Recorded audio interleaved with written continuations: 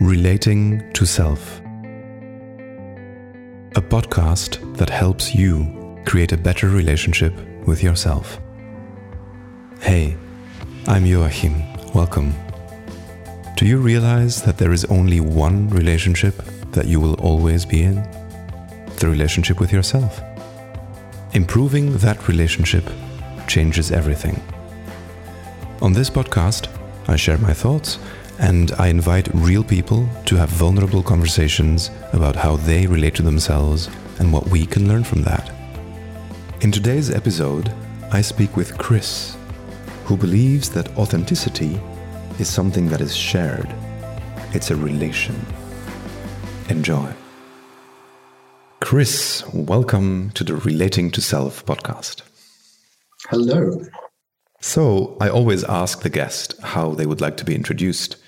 And with you, that was not as easy as it usually is, in the sense that you said something like you don't really have a fixed way of introducing yourself, which I kind of like.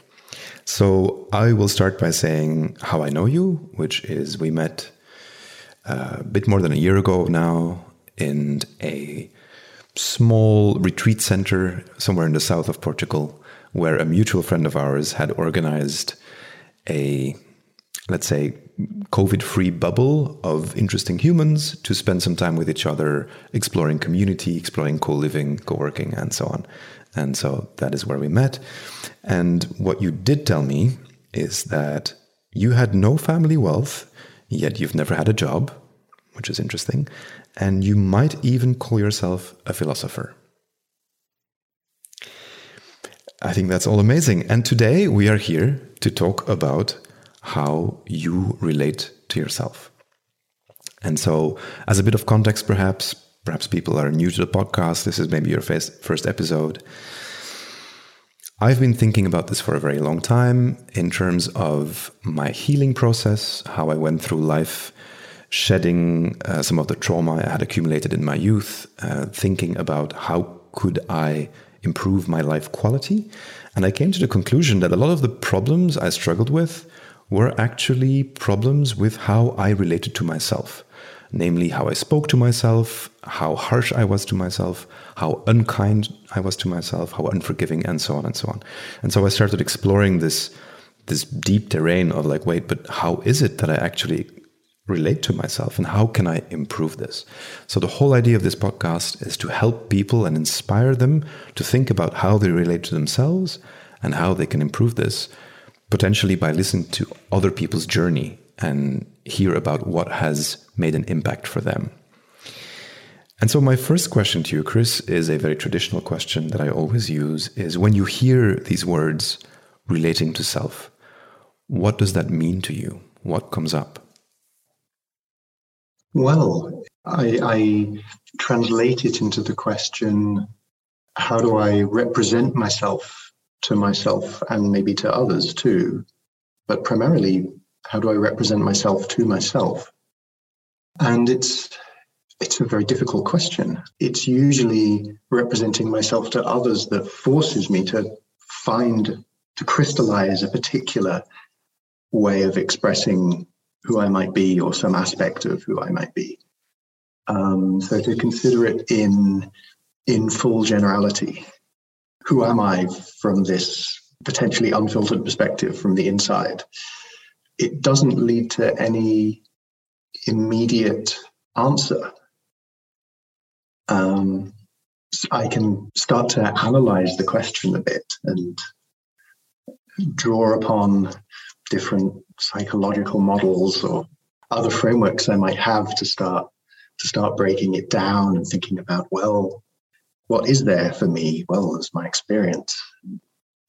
Other different aspects of my experience, different domains or levels of it, or however we might want to describe it. And for sure there are. But it's harder to talk about some of those domains of experience than others. There's the very short, in the moment experience, sort of sensory, perceptual experience of just being this body, which is obviously a very rich experience for me, but hard to put into words and share. And yet I wonder if this is the most important one, because how I end up behaving in a whole range of situations, or where I even look to find words that I might attach to myself, is already shaped by this felt sense of how the universe is right now, which for me tends to be a feeling that the universe is pretty good right now. And I suppose that's my first answer on this question of relating to self, and particularly in reaction to your describing your own history of reflecting on how you may have been harsher to yourself at some point, and then perhaps moved more in a direction of generosity to yourself. And I can see in those terms that I have, while as a younger child, I might have been a little bit strict with myself in terms of expectations about performance in the aspects of life where I knew myself to be good in some way. So if I'm used to getting top grades at school, then I expect myself to do that. And if I, ever drop a mark, then I would reflect deeply on why. But actually, it's more striking is my attitude to almost everything else in life was great generosity. Like, oh, it looks like maybe I'm not so good at this thing. Oh well, that's fine. Can't be good at everything. Lucky I'm good at anything at all, really. So I haven't had that kind of strictness or unrealistic expectation of myself. If anything, if there's any criticism, it would probably go the other way. It would probably say, actually being fundamentally generous of spirit towards myself, there's been a corresponding lack of drive. So my drive has always been intellectual curiosity, which is sustained from a psychologically very neutral and stable position. I don't need any kind of psychological drive to have intellectual curiosity. And so everything I've done in life, all of the ventures, commercial or not-for-profit or whatever they may be, they've all ultimately been intellectually stimulating. And that's been my motivation. And maybe I can generate some story or even some ethical story about why that's valuable for me to do or was worth doing. But the initial motivation is intellectual. But that's limiting in a way. That constrains the kind of things I've tried to do in life. I've only really tried to address problems that were intellectually stimulating, which may not, on some ethical views, may not be the problems most worth addressing. Thank you so much, Chris. This is quite fascinating already. I have many questions, and I'm trying to figure out where to start. I think the best place to start is this generosity of spirit towards yourself that you mentioned. I think that's really beautiful. And a question that arises for me is, why do you think that is? How did you develop that generosity of spirit, or where did it come from? I think if I knew the answer to this question, I could do an awful lot of good in the world, help an awful lot of people. And I think the truth is I don't know the answer to this question. I can look to the bodies of knowledge that are out there that I'm aware of that might seek to explain this, whether it's as just raw, inherited, genetic, psychological traits, high emotional stability, high openness to experience, something in very, very crude, simple terms like that. Or I could look to the environmental side of it. And it's never really clear to me whether the part that isn't genetic when it comes to some of these very basic psychological traits, is that the environment of the womb before birth? Is it the environment in the early years of life, of which I have no memories? How much is actually the environment which I can talk about, my memories of early childhood and everything since then? So for what it's worth, my family life as an only child with my parents did and does feel incredibly stable, incredibly grounded. I can't recall ever being aware of any expectation of me by my parents. Certainly there was never any express expectation. And it seemed obvious to me that it was my job as a good English person to figure out what the implied expectations were. But even those didn't seem terribly strong. So either I missed them or they just weren't really there. So it felt like the only expectations on me that mattered were my own. It felt like I was completely free to decide what was worth doing and what wasn't. And I was left to it, and bit by bit decided what mattered to me and what didn't. So in all those ways, I feel incredibly fortunate, privileged, you might say. Yeah, it's really interesting. I haven't had many guests, but some of my guests have been, I guess, relatively free of trauma. And those conversations are always a bit more difficult when it comes to relating to self, because it feels almost as if it's trauma and hardship that makes it difficult to relate to yourself. And so my next question then would be, because from my very limited and very non-expert position, I know nothing. That's kind of like the starting point. I think that everyone kind of goes through at least two traumas that we all have. I think the first is birth. I think birth is probably a very traumatic experience, but we don't remember it. And there's probably a reason why we don't remember it. And then the second trauma that I see that is probably universal is this kind of what I would call adolescence, which is you come into the world absolutely dependent on other people for your survival, and then you learn to be independent. Then you learn to create your own means of survival. And I think that's also a rather traumatic journey from both sides, from the people who are responsible for you and who have to make you survive, and then they need to let that go in some way when you become independent.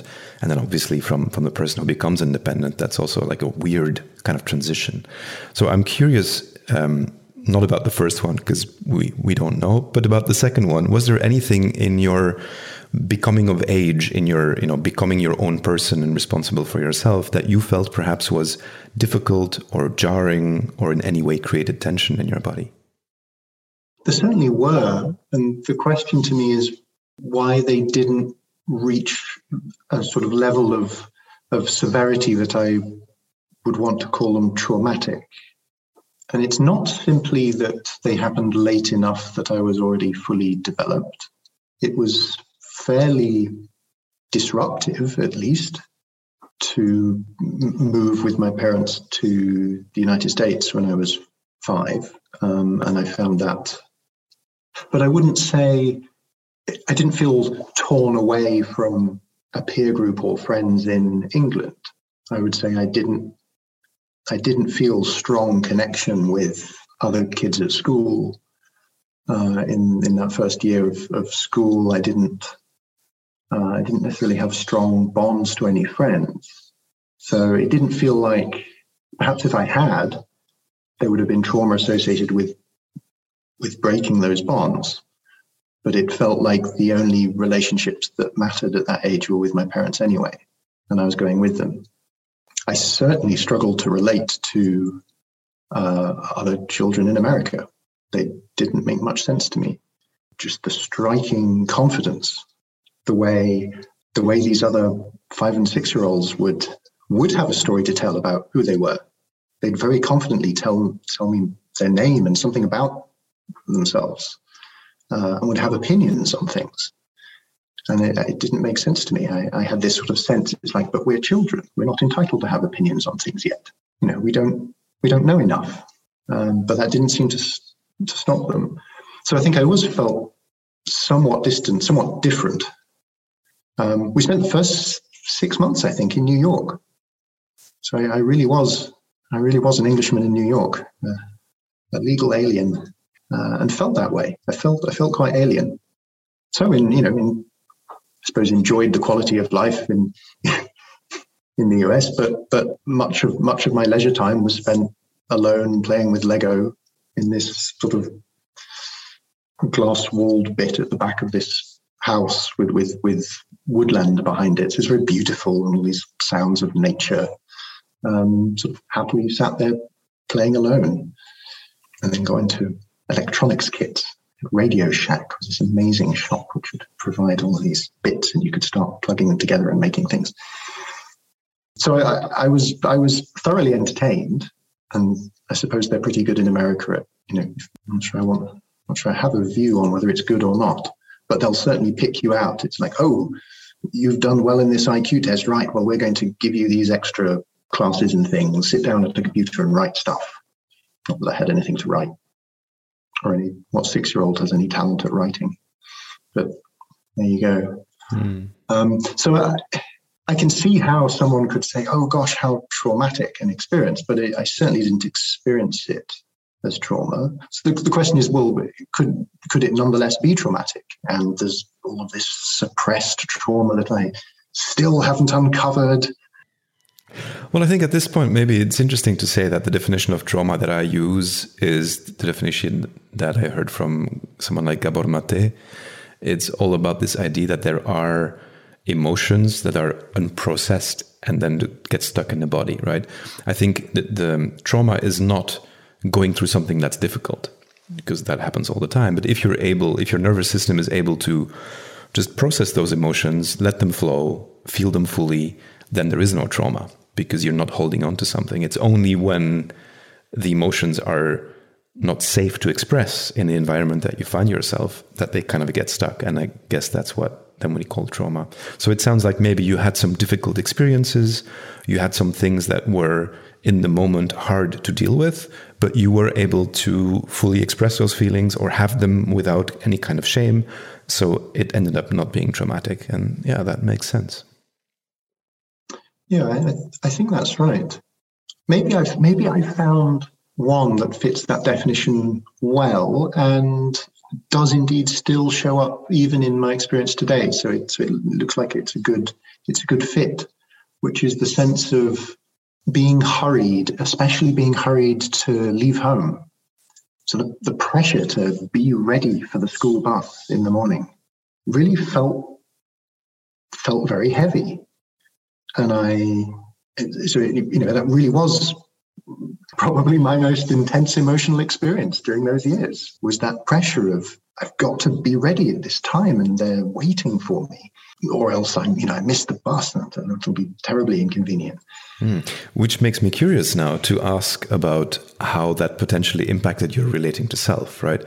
Is there something in you, is there part of you that still stresses out about like being on time or making sure that you catch your flight or any of these things that have to do with time pressure? Yeah, I think it's still there. I think I still feel it. I still get surprisingly anxious or agitated about needing to leave or be on time, especially when it involves leaving home. Having to get out the door in order to go somewhere is inherently anxious in some way. Well, this is wonderful. I mean, I'm sorry to say this. This is terrible. Of course, I don't wish that upon anyone, but it's wonderful because it gives me something to work with in the sense that I now would love to know how you deal with that. Like, do you have some kind of a practice or like a ritual that you go through with yourself, be it breathing or anything else, that helps you deal with that deep held anxiety? Because you now know as an adult that there is nothing difficult or potentially dangerous about, being late or anything like that. So that seems unnecessary. So I'm curious how you go to the process of talking to yourself about this and then getting back to a baseline normal state. Well, what's interesting is the way I engage with it as a problem is not on the felt level at all. It is entirely at the sort of narrative, conceptual level of self. Some analysis goes on, and more or less, unless I'm catching a plane or a train, or if I had to appear in front of a judge or tribunal, that seems sufficiently important not to be late, that I would force myself to calculate, really to spend the time figuring out how much time do I need here to prepare and not be late, and to build in enough margin for error that I would not be late. And otherwise in life, I haven't.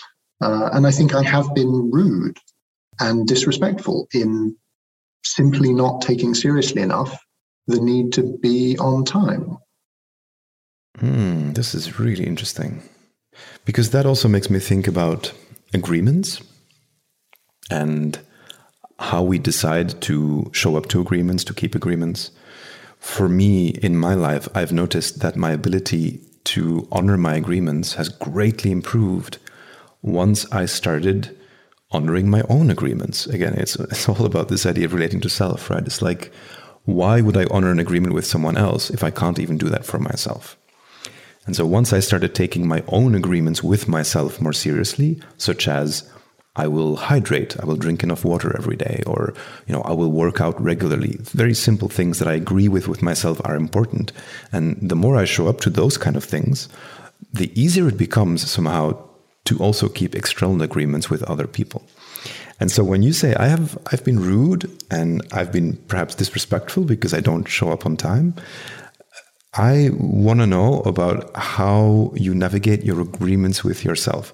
Are there things that you say to yourself, I will do this, or I will show up in this certain way, and then you think, it doesn't matter much, or how does that feel for you? Interestingly, when it comes to agreements with myself, I'd say I honor them very faithfully.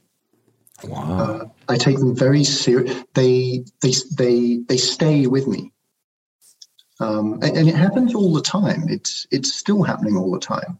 It wasn't just a childhood phase of noticing that something has gone wrong, or whether it seems to be that I've made a mistake or not done something as well as I could, or whether it's someone else.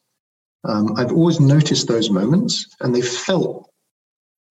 had a certain quality to the noticing of them, and I've felt that now is my time to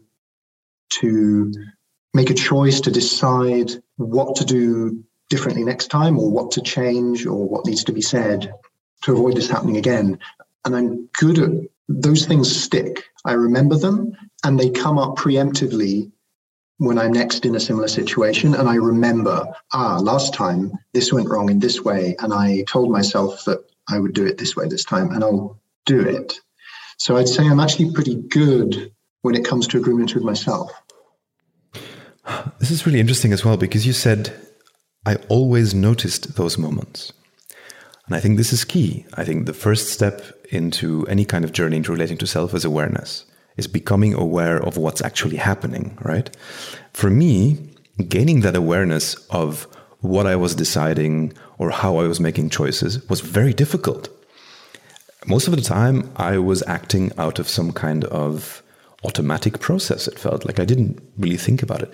So gaining awareness of how I function and how I make choices was very hard and took many years of meditation. You just said, I always noticed those moments. So it sounds like you had this innate ability to be aware of your inner process. Would you say that's accurate? I think that's right. And I don't know why or how. And certainly my own experiences with meditation have been one of great familiarity, actually. Like, oh yes, of course I know this this kind of state. Gosh, what's all the fuss about? And in fact, isn't a bit of a sort of misplaced effort here, us sitting all day, several days in a row, doing this when this is incredibly useful in everyday life. If we're not doing this all the time, how are we making it through life at all? Of course, that's the point. In many ways, we are going through life autonomously, not reflectively.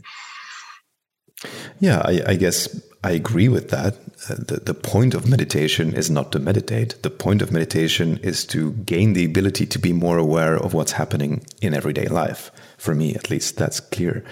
But I guess for most people, the meditation is there because they need to practice that. They don't have that in daily life because they've also never seen it around them. They've never experienced it. And so they need that specific practice. And it's really hard in the beginning because you don't even have an inkling of what it is about, right? Like when I first started meditating, I didn't know what the desirable state was like. So I was completely in darkness, I could say. And it's only through continuous exposure and to then hearing others speak about what maybe it could feel like, mostly in metaphors, that I kind of developed this idea of like, yes, this is what it feels like. I am now more aware of what's happening right now, which can then bring me the benefit of, in my daily life, also being more aware of the things I do, the choices I make, and so on. So it sounds like you've had that from a very early age quite fluently. But then my next question would be, why do you think is it that there exists this discrepancy between the way you honor your agreements with yourself very easily and you're very aware of them, but still don't do the same with agreements to perhaps other people? And what's clear to me is that where those agreements with other people are sufficiently expressed, where there is a mutual agreement, and sometimes the lawyer in me, I can sort of feel it coming through, my innate lawyer. It's like, well, you didn't say that you cared about me being on time for us getting together now. So it's not in the contract. So you can't rely on me to be there exactly on time. We're just defaulting to the rough cultural norm. But if you say, if it matters, and if it's clear to me that it matters, you don't have to say. But if it's sufficiently obvious to me that it matters, or if you say that it matters, then I honor it. And I really care very much about promises, agreements, anything that's expressed.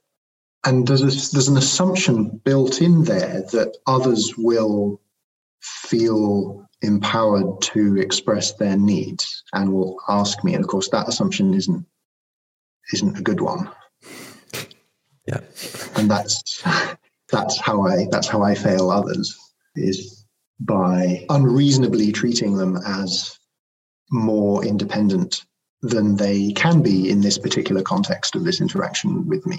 And in fact, I should be more aware of their experience and supporting them in understanding me, and therefore figuring out how to express themselves to me in a way that I will understand, so that we can collaborate. Yeah, I agree with you, except for the should that you used. I don't think there's a should there. I think that's a choice. And I think it's beautiful if you make that choice to try to be aware of, like, where is the other at? Are they indeed able to sufficiently express their own agency, or do they need a bit of a nudge? Do they come from a culture where, for example, passive communication is normal? And if I want an explicit agreement, I will have to ask for it, basically. So it becomes almost like, okay, I need to ask for what I need, an explicit agreement, in order to then be able to engage in this process with joy. That's beautiful, yeah. And I hear you, this is very difficult. I think I have made a commitment to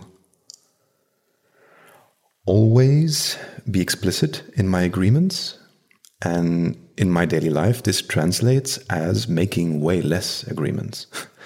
I feel like by being more precise, like, what is it that I want to agree to? And if I feel any kind of doubt, if I don't feel the full body yes, so to speak, I will not commit. I will not agree to something specific. I might still engage with it. I might say, like, look, if I have the space, if I have the time, yes, I will show up, but don't count on it. And I think it's important to have that clarity for myself. And so I'm curious if that's also something that you've been practicing in some way, to like have this clarity of the things that you feel you can absolutely commit or agree to. Yes, that feels like it's been one of the later things to mature. And it required me first beginning to feel I had the outline of a worldview, for want of a better word, that I was moving out of that early life phase of just openness. I just don't know what matters in life. And so it doesn't make sense for me to even start trying to frame an ethics or whatever it may be. And it's only these last few years, really, approaching 40, that I've started to feel confident enough to say, no, okay, I now have, from life experience in these different bodies of relevant knowledge, philosophical, scientific, whatever it may be, I have enough to start framing this for myself. And given that frame, now I can start to decide trade-offs, to prioritize. And I can be clear. I can say no in a way that it didn't feel right to do in that earlier phase. It just didn't, because almost any new experience or anything new happening could be the key thing.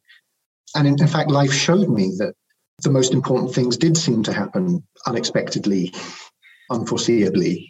And so it absolutely did not make sense to rule anything out ever. So that's changed, or started to change in the last few years. So I too will now be much more careful before committing to something, before agreeing. Beautiful. Thank you, Chris. I'm also curious if there's any area of your relating to self, of the way you treat yourself, the way you show up to yourself, that still feels difficult for you in some way sometimes.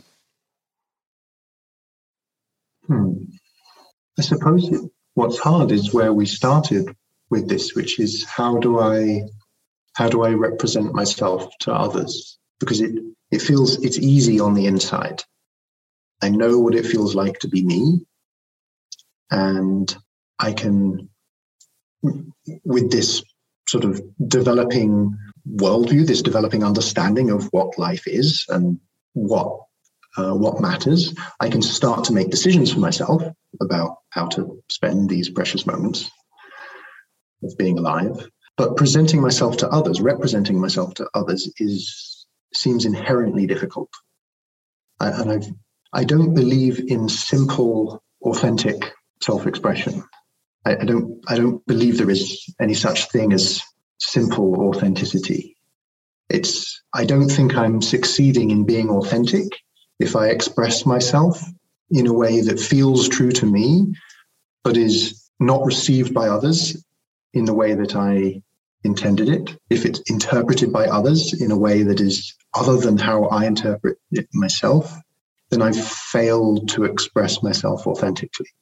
And this is controversial. I find myself in debate with others about this.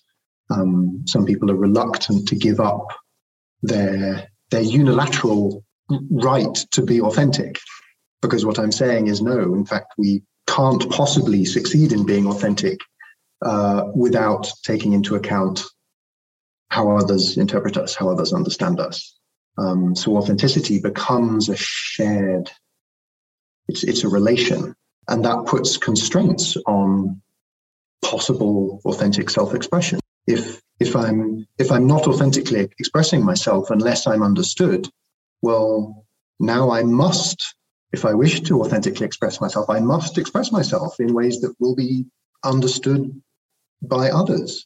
So I'm forced towards trying to find some shared vocabulary with others in which to express myself.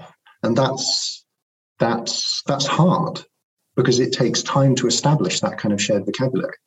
So there's part of me that is very skeptical about broadcasting at all. I simply don't understand how can I possibly express myself to an unknown audience, diverse audience, because the common denominator of conceptual vocabulary in which I should express myself if I want to successfully, authentically express myself is going to be tiny. If I have to ensure that whoever's listening, they'll receive it, I can hardly say anything at all.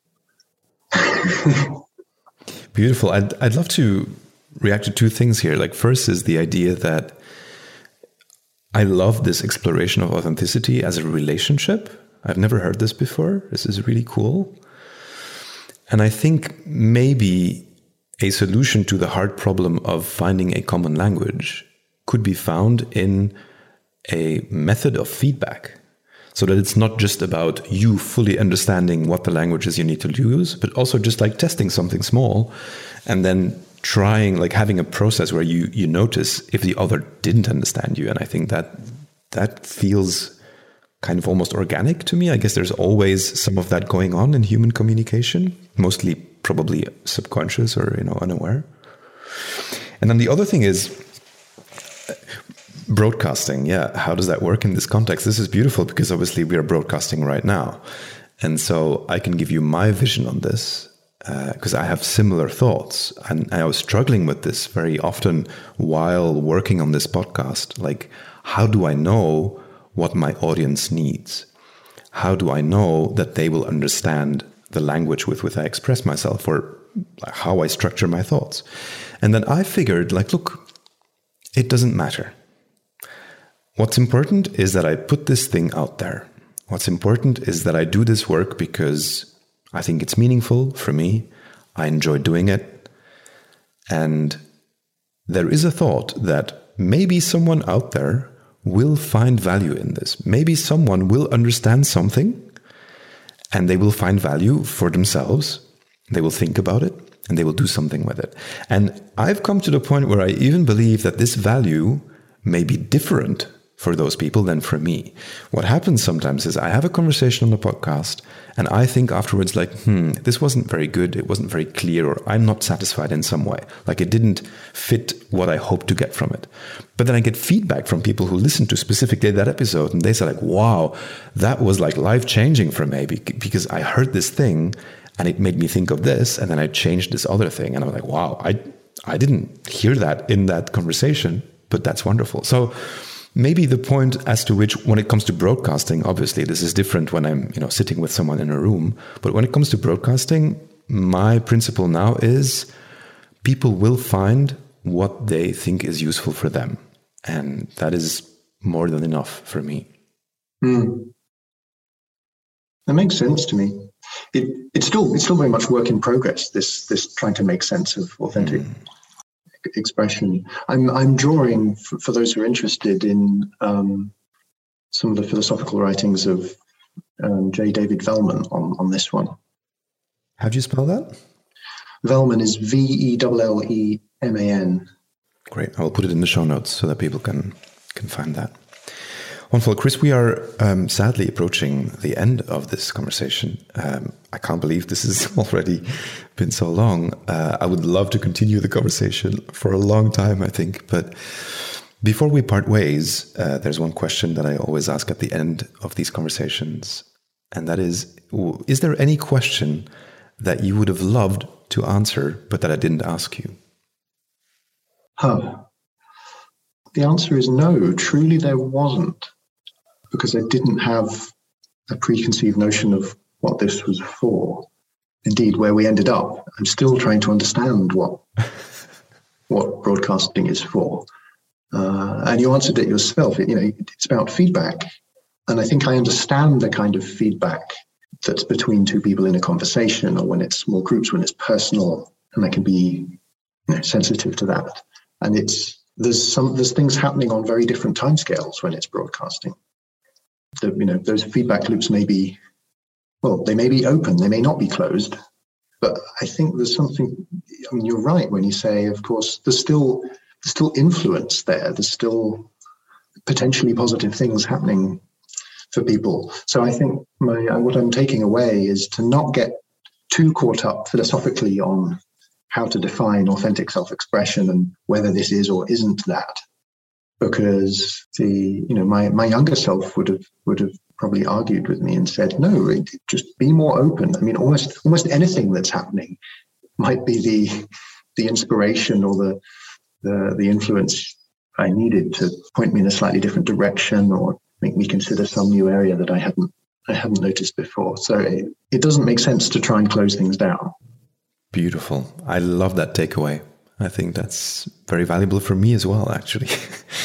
So thank you so much, Chris, for this beautiful conversation. I usually also ask, where people can find you and where they can connect with you. And your answer to that was in and around Lisbon, which I found really beautiful and poetic in a way. Is there anything else that you would like to share, like where people maybe can find your work or your thoughts? I think what someone's interest is will determine what I point them to.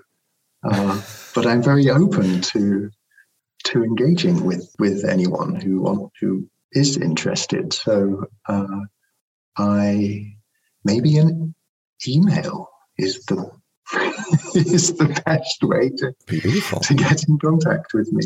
then I will post your email address in the show notes, and then people can find it there. And for the people listening, if you would feel inspired to spend some time with Chris, I can definitely recommend going to Lisbon. Chris lives in this beautiful place in nature around Lisbon. I've been there sadly for only one day, but I would definitely want to go back. So, Chris, thank you so much. Have a wonderful day. Thank you, Joachim. I've really enjoyed the conversation. If you've enjoyed this conversation, please subscribe to the podcast. You can also read more of my thoughts on Twitter. I will post a link in the description. And if you are interested in improving your relationship with yourself, please subscribe to my email list at relatingtoself.com. I will then send you meditations, rituals, practices, and more of these beautiful conversations. Thanks.